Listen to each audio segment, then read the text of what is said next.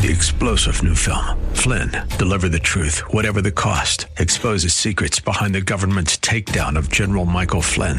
Flynn knew what the intel world had been up to. He ordered the first audit of the use of contractors. This set off alarm bells. He told the truth. He was the most dangerous person for Donald Trump to hire. They had to get rid of Flynn. Flynn, deliver the truth, whatever the cost. Available now. Watch it today. Go to salemnow.com. salemnow.com. You know what your problem is? You're always talking about X, but you're thinking about Y. You've got to learn to talk about Y. Forget about X. X is going to take care of itself. What are you talking about?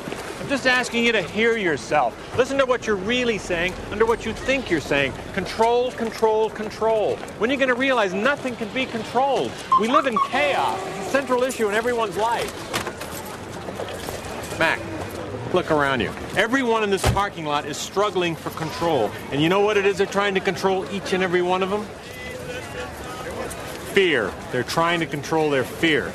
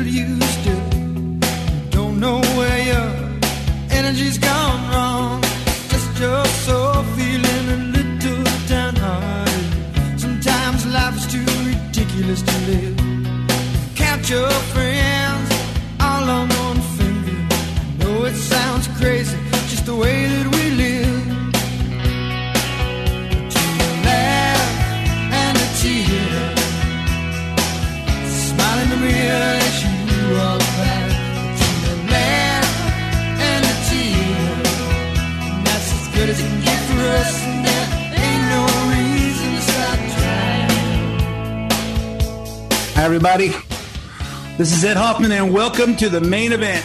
Opened up with that clip from the movie Grand Canyon. You know what? We're all trying to be in control, and we realize now that we don't have any control of anything. We don't have any control of anything since November 8th, 2020. We can see that. In fact, actually, since March 12th, 2020, as we watched the country shut down over a virus. And watched the country try to just scare the crap out of everybody and just controlled our lives. And I say, hey, we're in order to avoid the possibility of a physical death, we're all imposing a social death on ourselves by shutting down. We're just shutting down our lives, and we're just letting the country do it to us. And we're just sitting there and being sheep. Just being sheep. What's funny is I saw a Facebook post this week, and I shared it. It says, can you tell me if this sounds abusive? My friend's husband won't let her visit any friends or family. He has made her stop all contact with them unless it's on the phone or a computer. He makes her feel like she's going crazy for thinking he's controlling and that she's being ungrateful. After all, he's doing it because of how much he cares about her. He doesn't want her going to the gym anymore, so she doesn't go. He also doesn't let her go to work anymore. He told her to only rely on him for income, and that he'll take care of her. She's not really allowed to go out anymore unless it's for necessities. And when she does, he makes sure to have people guilt trip her about it and shame her for it. He wants her to have this medical procedure done and tells her that if she does, he will allow her more freedoms. He constantly says he's only doing this because he cares. He's just doing it for her own good. Oh, wait, did I say that was her husband? I meant that's the government. My bad. You've been conditioned to be outraged if another person did this to their spouse, but you're passive and compliant when it comes from our government. Please wake up. You know what? That's kind of what we've become, folks. Kind of what we've become, and it's just we're out of control. We just don't have any control anymore. That song was Between the Laugh and the Tear from John Cougar Mellencamp. Thought that fit pretty good pretty good when you're seeing things change so much. I remember when I was a teenager in high school, going to concerts at the Long Beach Convention Center, then Long Beach Arena, and seeing 15,000 kids, having a rock and roll experience. And today, the Long Beach Convention Center is being filled up with illegal aliens. So hey, we're housing the migrant children. And when you look at the video, they don't look like children to me. They look like young adults. So anyway, I've got a lot to say about a lot of this stuff, but I'm realizing we don't really have much control anymore. Hence, we're learning to control our fear. We're learning to control our fear and just kind of deal with it, figure out where our next step is. But anyway, before I go any further, I'm going to talk about all the stuff that's been going on this week in specifics. And I've actually tried to avoid dealing with the George Floyd trial, but I'm going to talk about it a lot today because I just don't think it's avoidable anymore. But first, before I go on, let me introduce myself. For those of you who don't know who I am, my name is Ed Hoffman with Summit Funding. If you're interested in getting involved in any of the fantastic opportunities that are real estate, and there are fantastic opportunities out there if you know how to find them. If you need financing, call me toll free at 855-640-2020. That's 855-640-2020, day or night, toll free, area code 855-640-2020. If you want to get in touch with me, but you don't want to talk on the phone because it's so personal, and you don't know if I'm going to tell you that you're not worthy, go to edhoffman.net, edhoffman.net. Click on the Summit Funding logo, and that'll take you directly to my lending page, and you can fill out all the form, tell me how much information you want and how much information you'd like back, and you'll hear from me personally or one of my talented teammates, and we'll help you find the missing pieces to your real estate financing puzzle. Whether that's buying a property you'd like to own, refinancing a property that you already own, or getting involved with one of those fantastic financing vehicles for people over 62, the reverse mortgage. If there's any part of the show you want repeated, stay on Ed Hoffman. Click on the podcast page. You can hear this show on demand or a whole bunch of past shows. You can also get the Main Event podcast on SoundCloud or Apple Podcast. And you can subscribe for free and have it download automatically every week as we upload it. It'll download to your computer, or your iPod, or your iPad, or your iPhone, or your mini pad, or your maxi pad, or your puppy pad, anything that you can listen to podcasts on, and you can listen to it on demand. Connect with the show on social media. Follow me on Twitter at Ed Hoffman, where I tweet about current events all week long. All the other social medias, I'm at Big Ed Hoffman. The Facebook page is The Main Event Ed Hoffman, facebook.com/The Main Event Ed Hoffman. And if you want to comment on the show, send me an email at ed@edhoffman.net or fill out the contact form on edhoffman.net, which a lot of you people have been doing lately. Let me mention my sidekick that I have in here about once a month. Scott McPhee's putting on a Make America Laugh Again comedy show next Saturday, May 1st in Tustin at the Auto Museum. It's at the Marconi Auto Museum next Saturday. If you're interested in getting tickets, I've seen the show a few times, and there's always new stuff every time.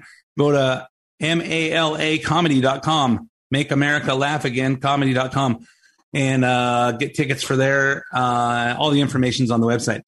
So let's talk about George Floyd, more commonly known now as the Derek Chauvin trial.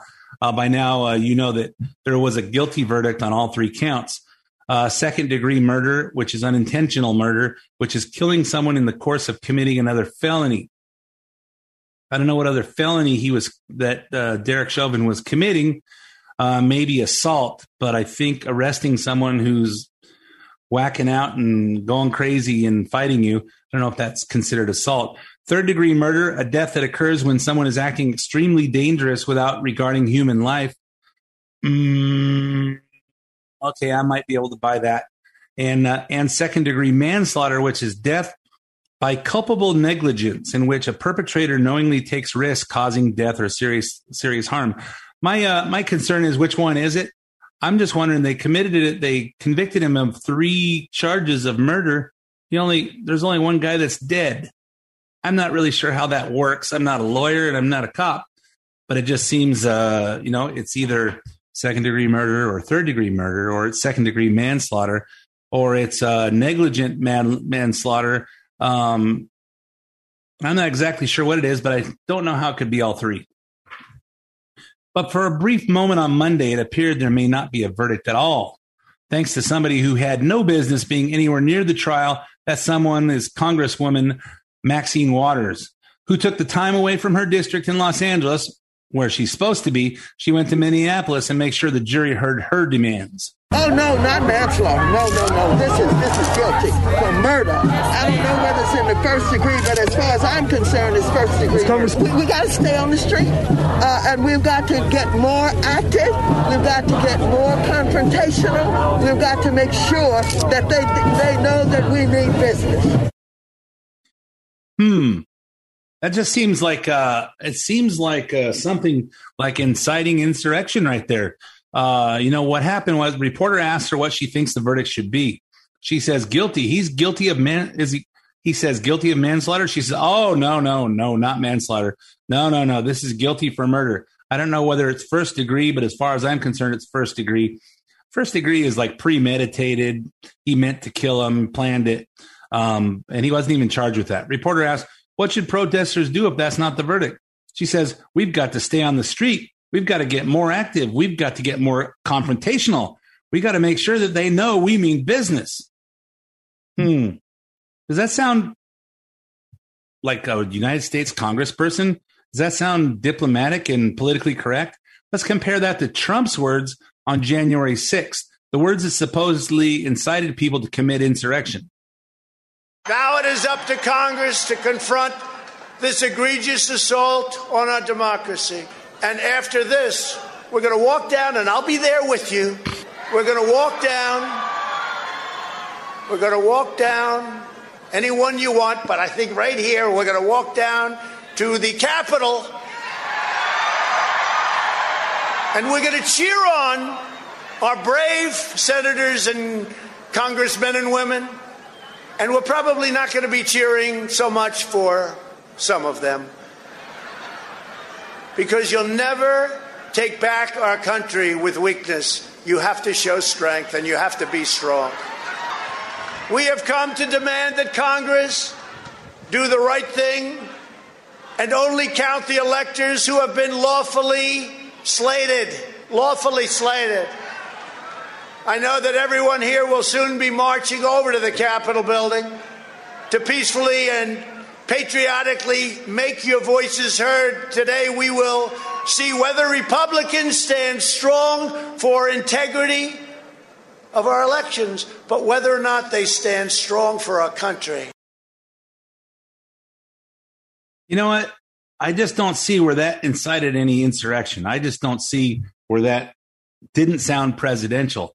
I don't know. We saw so much evidence of fraud in the election, and the media squelched it all out so people that didn't watch Fox or watch Newsmax or watch One America News, a lot of them didn't see it, and they believed this was a fair election, and I just don't buy it. And I don't see anything that Trump said there saying, hey, go break down the doors, go break the windows, go get confrontational, make sure they know we mean business. I didn't hear any of that. But then the Congress, the House of Representatives, impeached the president. No trial, no evidence, no nothing. They just held a vote to impeach him because they wanted to make sure that he couldn't run again. Because they know they're going to turn the country upside down, and they don't want to have to deal with him again because he's strong enough to call it out. The Chauvin jury was not sequestered throughout the trial, but they were told not to watch the news. Okay. You know what? I have this new 3-month-old Bernese Mountain Dog that never leaves mine and Don's side. And it's like just putting a cheeseburger in front of him and saying, you're not to eat that hamburger. I know on the way home from Montana last week, we drove through Carl's Jr. and we gassed up. And there was a superstar with cheese for me and a superstar with cheese for Don. and there was a famous star with cheese for Wyatt.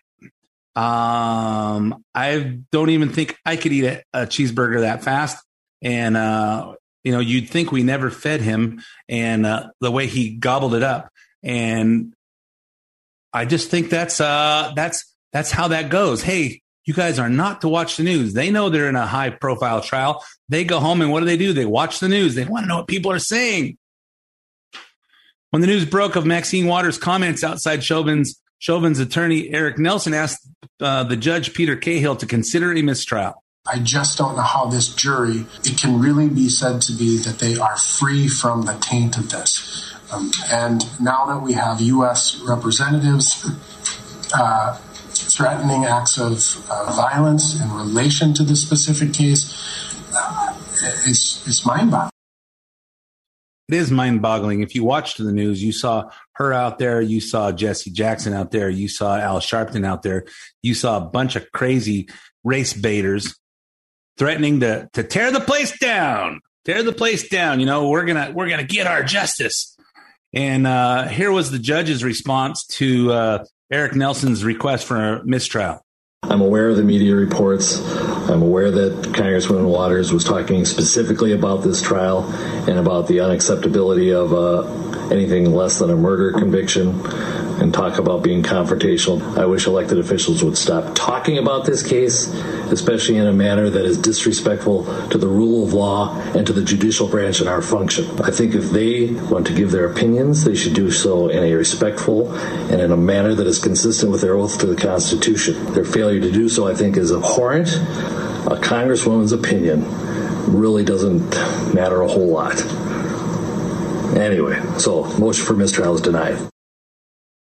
Well, he said it like it was. I'm sure there's going to be an appeal, and I'm sure this is all going to come up, and it's going to bite Maxine Waters in the butt on this. But the judge said no mistrial, and he wishes everybody, hey, think about this. What's our government here for? Why do we have a government? Our government has two jobs: protect us from foreign enemies and enforce the laws.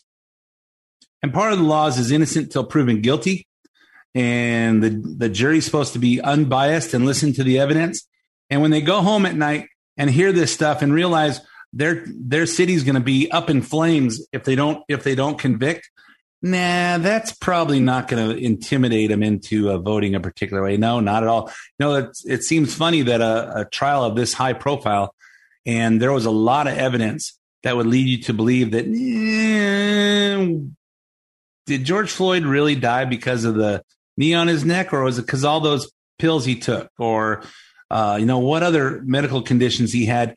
But it only took him 10 hours to come to a unanimous decision. If you remember, I think the OJ trial, they were in deliberations for, a couple of weeks, at least it seems like, going over evidence. But this one only took 10 hours, and they probably had a couple of lunch breaks during that. Tuesday morning, with the jury sequestered and a verdict impending, the President of the United States, the corpse in the White House, decided now is the perfect time for him to chime in. I'm praying the verdict is the right verdict, which is, I think it's overwhelming in my view. I wouldn't say that unless the jury was sequestered now. Not hear me say that. Yeah, he's such a strong leader, and he has such a strong voice because he's just barely alive. When people are on their deathbed and they're in hospice and you go, Mom, can you hear me? Do you know I'm here? Squeeze my hand. And they talk really quiet. That's kind of how Joe Biden is. If you remember him from 5 or 10 or 15 years ago, he has a really strong voice, and he's very opinionated, and even though he doesn't know, he always picks the wrong choice, makes all the wrong decisions. He was strong in the way he did it, but now it's, well, I'm praying for the right verdict. And, now that they're sequestered, it's okay for me to say this. You know what? One reporter challenged Jen Psaki on whether this was appropriate. The president has talked about the importance of an independent judiciary. Why is it appropriate for him to weigh in on the verdict, even though the jury is separated? I don't think he would see it as weighing in on the verdict. He was conveying what many people are feeling across the country. He's conveying what many people are feeling across the country. Of course, I remember our previous president, Donald J. Trump. He was weighing in on what lots of people were feeling across the country, and for that candidness, he was called a racist and everything, every bad name in the book. And where did Biden learn how to weigh in on these kind of verdicts? Where there's race involved, and just try to pander to the people. I wonder where he heard that. Remember the trial of Trayvon Martin? If I had a son, he'd look like Trayvon. Yeah, and remember when Professor Henry Louis Gates, the Harvard professor, lost his keys, and he was trying to figure out how to get into his own house, and the cops pulled up and decided to investigate this guy trying to get into a house and make sure who he was? The Cambridge police acted stupidly. Yeah, well, they acted stupidly, but if it wasn't actually the owner of the house, I guess the owner of the house would have been happy. And then, of course, remember Michael Brown in Ferguson? He went in and bullied some shop owner, stole some stuff from it, and then when the cops came up to him, he tried to manhandle the cop and try to steal his gun, and then tried to steal his gun. And when the cop broke loose and they got out of the car, then Michael Brown dove at him to try and tackle him, and the cop fired. Remember that? In too many communities around the country, a gulf of mistrust exists between local residents and law enforcement. Too many young men of color feel targeted by law enforcement, guilty of walking while black or driving while black, judged by stereotypes that fuel fear and resentment and hopelessness. Yeah, well, I guess I'll just chime in on what I think some people are thinking and feeling. I'll give you an example, especially in this week when we see the killing of that Ma'Khia Bryant, who nobody seems to know the name of the girl in pink that she was about to stab that the cops saved. All they're concerned about is that a cop killed Ma'Khia Bryant, and they don't even be concerned with the fact that he saved this other girl from being stabbed to death. What are people thinking and feeling about that? Everyone's got an opinion on whether, hey, knife fights are just normal for kids. They just have knife fights. I can remember a particular neighborhood in Moreno Valley that for a long time had a stigma that people wouldn't buy the houses and the values went down in that particular neighborhood. And the reason was that there was a high school girl that went over to one of her high school friends' houses and knocked on the door. When she answered, she stabbed her to death right at her front door. And that created a stigma about that neighborhood. And you know what? Why was it created a stigma? Because knife fights are normal? No, because they're not normal. It's not normal for kids to stab each other, and it's not okay. And when that cop pulled the gun and shot the one girl, he saved the other girl. But that's just people are thinking and feeling. And while we're on the subject of how people are thinking and feeling, and I'm only going to tell this story because I'm assuming that I'm not the only one who feels this way. I'm not the only one who sees this. But the other night I went to a local grocery store to pick up some dog food for my 3-month-old eating machine, and I pulled up in the grocery store parking lot and parked in one aisle in the handicap zone are two young gentlemen, and they're standing there in the aisle behind their car with on the back of their car a big brown 40-ounce bottle of something, and just yucking it up. So I go to the next aisle so I could park my truck. And I start walking towards the store, and I realize, I don't have my mask. I can't go in the grocery store without my mask. So I go back to the truck, and while I'm over there, I notice there's a police car taking some kind of accident report across the parking lot. And I just walked over to him. I said, "Excuse me, is it illegal to drink in public? Is it legal to drink in public now?" She goes, and there was a male and a female officers. And she goes, "You mean drunken in public?" I said, "No. Is it okay to stand in a Food for Less parking lot and just drink beers and open container kind of stuff? I know it's legal in Las Vegas. Is it legal here?" "No." "Where's that happening?" I said, "Right there." And I turned around and pointed. And she goes, "Oh, okay. Well, we'll handle that when we're done here." I said, "They'll be gone by now." And I just turned around and by then I said, I'll just walk away. And I wasn't being mad at the cops because they've got more on their shoulders than they can handle. But it just makes me wonder, with everything that's going on, why does nobody think it's illegal to do anything? I posted a thing on Facebook. I said, is there anything illegal in this country anymore? Anyway, just something to think about while you ponder that for 5 minutes during traffic, weather, commercials, and sports. Stay tuned. In 5 minutes, I'll be back with part 2 of the main event. Lots more to talk about. Hi, this is Ed Hoffman with Summit Funding and host of the main event, heard weekends right here on AM 590 The Answer. By now, I'm sure you've all been hearing about the fact that mortgage rates have dropped a whole percentage point in the last 12 months. So what does that mean to you? Well, if you own a home, it means we can possibly 1, reduce your payment, 2, pull out cash and pay off other bills and then further reduce your payment, or 3, we can possibly reduce the term of your loan and get your home paid off years earlier than you planned. If you're over 62 considering a reverse mortgage, the lower the interest rates are, the more money you get on a reverse mortgage. And if you haven't even inquired about a reverse, you owe it to yourself to investigate this tremendous financing option. So if you're thinking about any of these, the time to act is now. For more information, call me at 855-640-2020. That's 855-640-2020. One last time, 855-640-2020. Or go to edhoffman.net and click on the Summit Funding logo. Ed Hoffman, NMLS ID number 9921, California DRE ID number 1012658, Arizona MLO license number 0926439, branch NMLS ID number 1841782, Summit Funding Incorporated NMLS ID number 3199, Arizona license number 0925837, equal housing opportunity. AM 590, The Answer.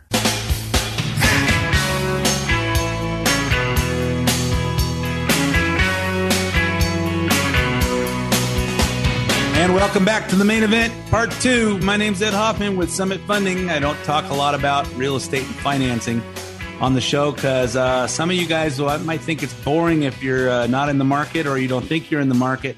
But I could talk for hours and hours and hours on it and teach you guys some things for those of you that are interested. If you want to find out more, call me toll free at 855-640-2020. That's 855-640-2020, or go to edhoffman.net, click on the Summit Funding logo, and we'll do that computer thing.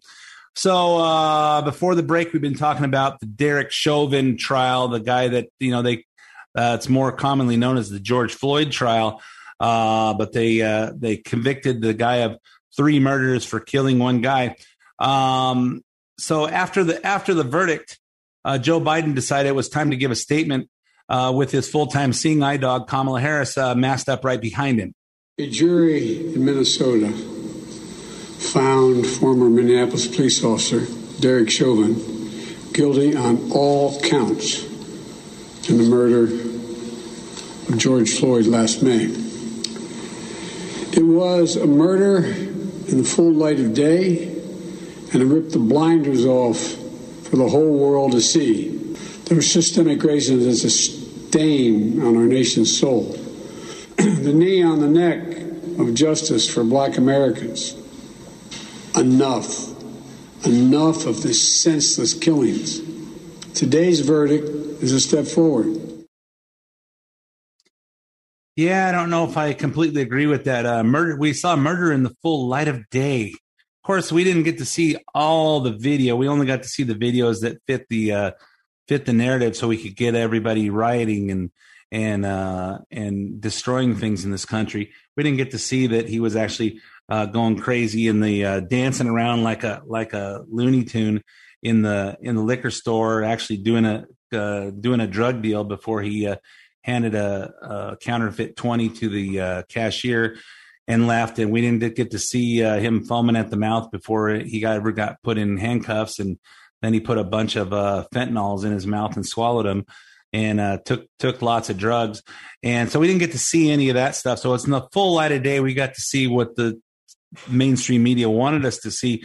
And this systematic racism thing, I don't think that's really the problem they say it is. So on Laura Ingram's show Wednesday, Dinesh D'Souza made an excellent point. If systematic racism in the police department caused this, then Chauvin would have been acquitted. What makes Chauvin guilty is the fact that there was not systematic racism.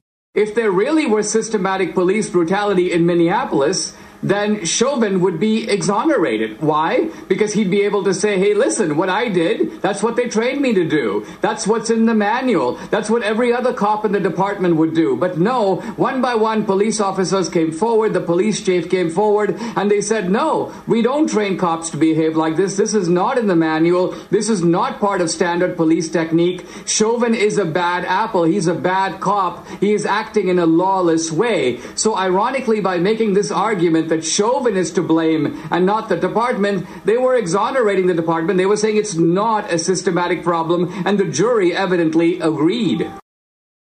So it makes me think of a scene from A Few Good Men, and this could have been Derek Chauvin.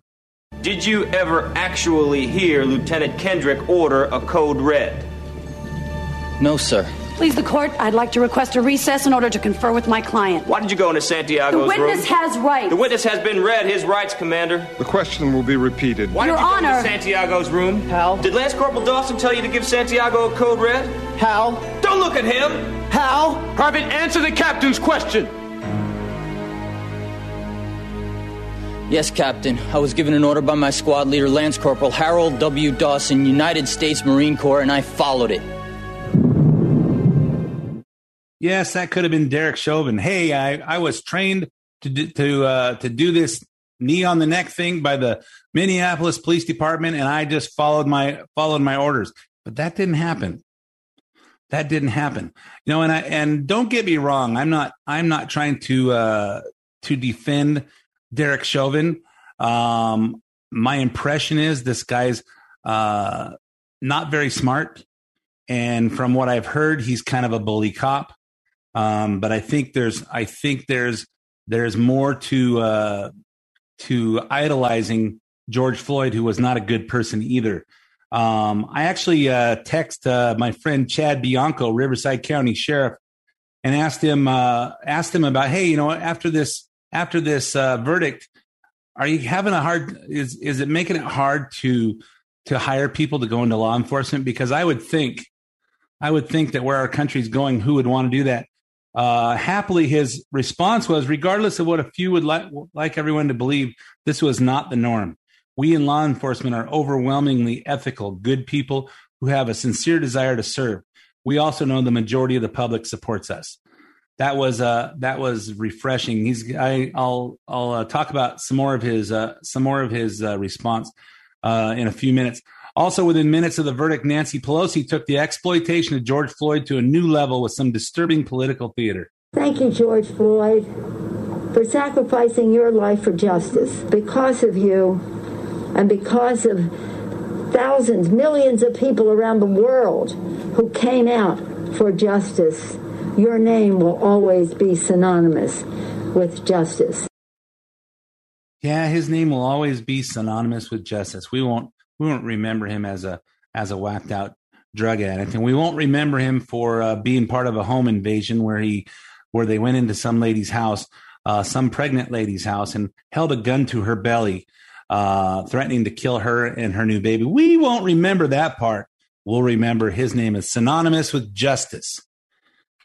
It's just it's amazing. Everyone's focused on how criminals get treated, but we don't focus on, hey, maybe we should teach people to not be criminals. More on that in a minute. Also, so outside the courthouse, there was celebration. But for liberals who make their living off race baiting, there was nothing to celebrate. One down, many, many more to go. But I'm not happy. I'm not pleased. I don't have any sense of satisfaction. I don't think this is a system working. I don't think this is a good thing. This verdict is not justice. Frankly, I don't even think we call it full accountability. No, I mean, this is not the system working. This is a makeup call. This is the justice system trying to say that, hey, this is one bad apple, because that's how this is going to be interpreted. It's going to be this one bad apple. He got in trouble. Yay, blah, blah, blah. And yet there's still going to be young black men and women across this country being shot today, tomorrow, and 2 weeks from now, because unless we have some radical reform, there's no lesson learned. So, in other words, if this guy goes to jail, they don't have anything anything in the news to create havoc about, and therefore this is just not enough. What the left wants is federalized police reform in the form of George Floyd Justice in Policing Act, a bill that passed in the House a month ago but has yet to be voted on in the Senate. Within minutes of the verdict, the bill was back in the national spotlight. Last summer, I introduced the George Floyd Justice in Policing Act. This bill would hold law enforcement accountable. This bill is part of George Floyd's legacy. We are determined that we're going to fight until we make federal law the George Floyd Justice in Policing Act. Must be law. We're going to get a lot more done. We're going to get police. We're going to do a lot. We're going to stay at it till we get it done. Hopefully this is the momentum for the George Floyd Justice and Policing Act to get passed and have you signed. Well, this is going to be our first shot at dealing with genuine systemic racism. Yeah, this is going to be, we're not going to get this done until we're going to pass all these new laws. Hey, I got news for you. Passing laws doesn't do squat, because law-abiding citizens are the only ones that obey laws, and criminals still break laws. That's why they call them criminals. People that don't care about laws today don't care what law you pass tomorrow. It's not going to help. The only thing that stops men with guns, is bad guys with guns, is good guys with guns. You know what? In the states that have open carry for everybody, you don't have that much gun crime, because no one wants to pull a gun on somebody knowing that everyone around him has a gun too. So let's talk about what's in this George Floyd Justice and Policing Act. What's in the bill? So some of it makes sense and some of it doesn't, and that's why Republicans like Senator Tim Scott and Rand Paul are presenting their own alternatives. Here's the parts of the bill that Republicans have been open for so far. Ending chokeholds by taking federal funding away from departments who use them. Well, I thought these had been banned a long time ago, but apparently it was just LAPD banned chokeholds, and that was back in 1980. So banning chokeholds, I don't see where that's a problem. Okay, banning no-knock warrants in federal drug cases, because Breonna Taylor died when police entered her apartment on a no-knock warrant for her boyfriend. I think this is BS, because you know what? Breonna Taylor got killed in crossfire when they did a no-knock warrant on her boyfriend, who was dealing drugs and had a laundry list of other crimes he'd committed. They went in and her boyfriend starts shooting at the cops, and the cops shoot back, and she was collateral damage, took a bullet, and she died. So is that a problem with the law? Or is that a problem with, hey, you know, when you sleep with the dogs, you get fleas? Hey, you know what? If you don't want to get shot, don't hang out with boyfriends that pull guns on cops. I don't know. That's just one of the things that my parents did. Hey, when a cop pulls you over, pull over. When they say get out of the car, get out of the car. When they say I want to see your driver's license and registration, hand it to them. Be respectful. If they did something wrong, you go to court. And that's just part of it. You know, you don't take a swing at your teachers in school, and you don't back talk them, and you know you don't talk that way to your parents. So that's just a little thing that I learned as I was growing up, and I didn't have perfect parents. I had a great mom, but my dad was probably worse than not having a dad. And that's where the problem is, parenting. So the next thing is lowering legal standard for police misconduct from willfulness to recklessness. I guess that would include the Kimberly Potter thing, where she pulled her gun instead of her taser and killed that kid last week. And she's since been charged with murder. And I think we're not focusing on the fact that this kid had a warrant and was fleeing an arrest, and his warrant was for carrying a gun, and that, you know, the cops don't have the right to protect themselves.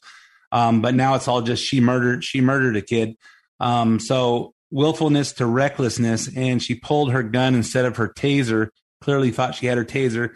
And not sure how a gun feels compared to a taser, because I have a gun, I don't have a taser. But that seems kind of a rookiness there. But I just don't know if I'd call that murder.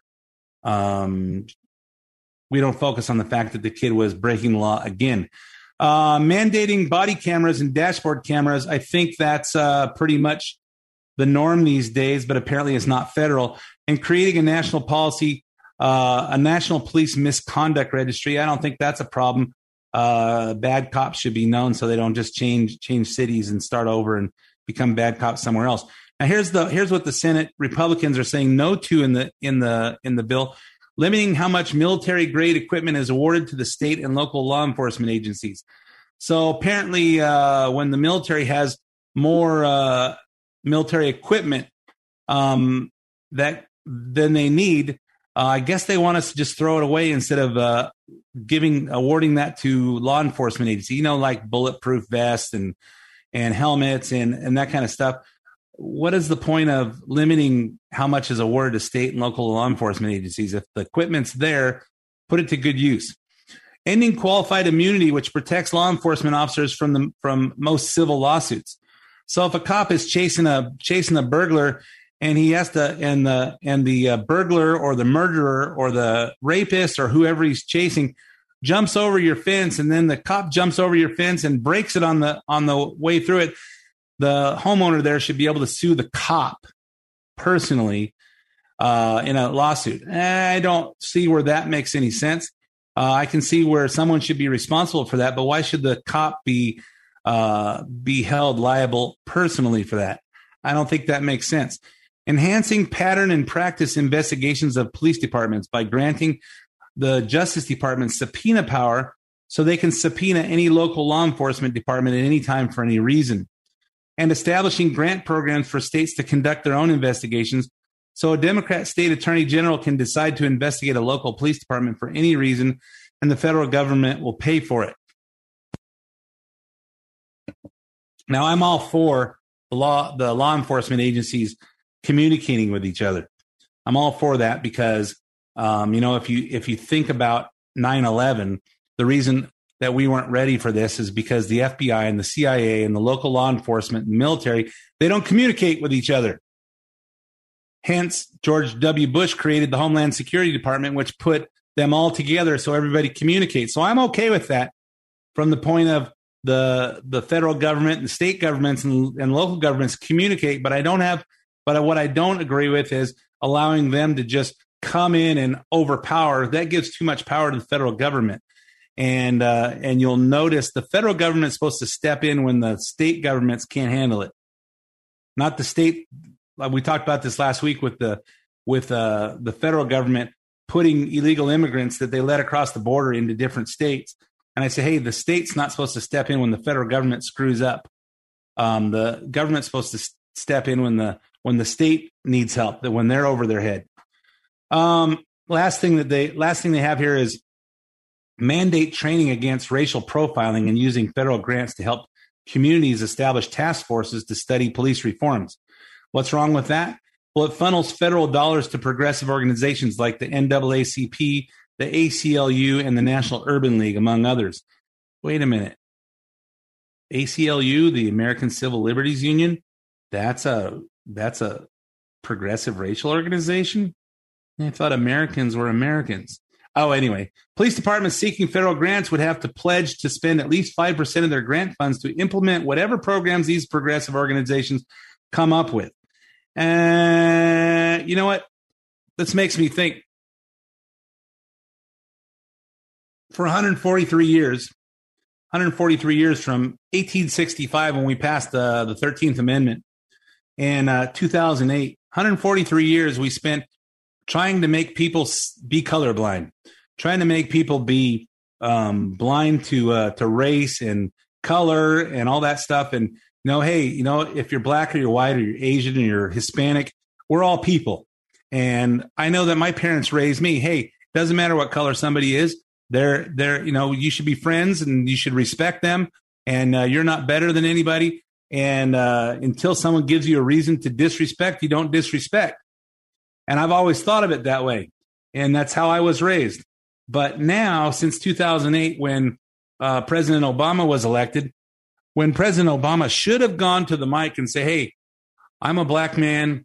He's really half white and half black, but identified as a black man. He should have said, I was elected by black people and white people. This should prove there's no limits by race. that, there's no ceiling that a person of any color can achieve anything they want. There's no limits. He should have done that and said, hey, so let's end all this race stuff. Instead, he said, hey, I'm the president now. Let's get some payback. Since then, we're trying to turn 143 years of trying to erase the lines between white and black. We turn that backwards. In UCLA this year had six different commencement, 6 different graduations. You had identity-based graduations. So they had a Black African American commencement. They had American Indian commencement. They had a undocumented people that were graduating college. They had a separate graduation for them. They had the lavender election. That's LGBTQ. So everybody who's gay or transgender or bisexual, they had their own graduation. You had the Pacific Islanders because people from Hawaii and the Philippines and Guam and Japan, they want to have their own separate way. And then they had the Raza commencement, which was Latinos. I don't know what that Raza thing is, but they had to have their Hispanic. And then they had one other graduation for that white people could be a part of, and everybody else could be a part of. They didn't want to identify with one of those other ones. Does this sound like America? This just doesn't sound right to me, because it used to be separate but equal, and then we integrated everybody together. And, all the way up until the 70s, we're still fighting that battle. And now that everybody seems to be okay with it, now they're trying to turn it around and go backwards. I don't know that this is America. So when we talk about reforms, I'm going to refer to part of Chad Bianco's comments when we were texting back and forth.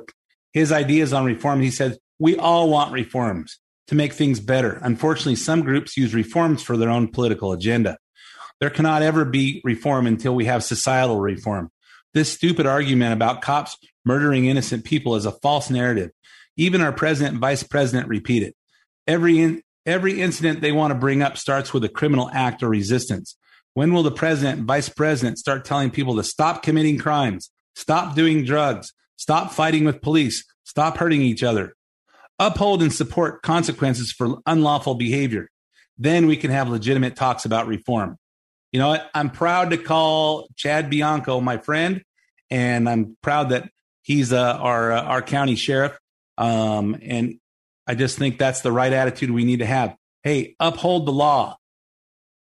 We don't, and I posted this in Facebook a few days ago. We don't need to defund the police. We need to hire more police.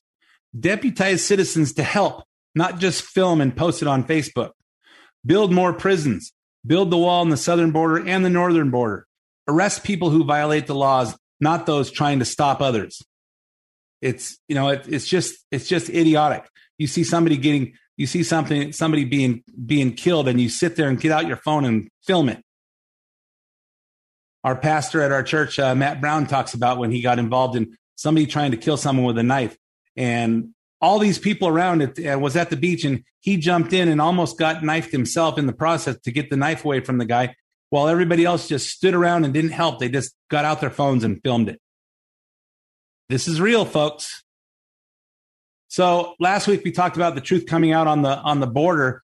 This week the truth's coming out on one of the biggest lies of the media told about January 6th. That big riot that happened because President Trump told people to patriotically and peacefully walk on the Capitol. No, it's not that lie. It's the second biggest lie, the one that the Capitol police officer Brian Sicknick was beaten to death with a fire extinguisher. Officer Brian Sicknick died after being hit in the head with a fire extinguisher during the hours-long attack. They beat a Capitol police officer to death with a fire extinguisher. Officer Brian Sicknick died after being hit in the head with a fire extinguisher during the fight. He died at the age of 42 after he was bludgeoned with a fire extinguisher. Donald Trump would be held criminally liable for any crimes that resulted, like the murder of Brian Sicknick. Can you see where all this stuff gets out of hand? On the Tucker Carlson show Tuesday, journalist Glenn Greenwald pointed out how crucial the Brian Sicknick lie was to the left's narrative about January 6th. Without that lie, the basis for impeaching Trump a second time would completely fall apart.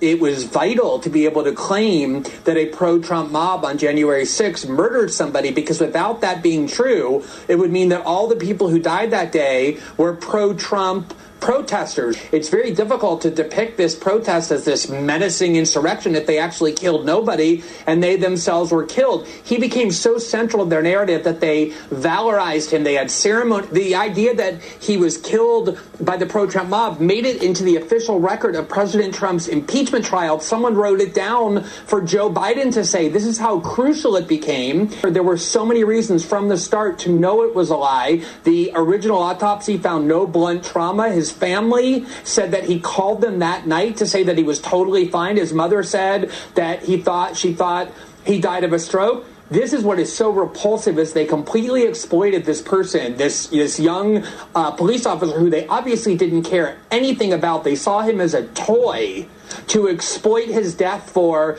purely political ends in ways that we now know were a complete and utter lie. So while we're talking about the fact that Brian Sicknick really wasn't murdered, he had 2 strokes and died of natural causes, and they tried to make that into murder. And while we're talking about Derek Chauvin going to jail for 3 murders on one person, which probably takes it out of context, but most people don't know the whole truth.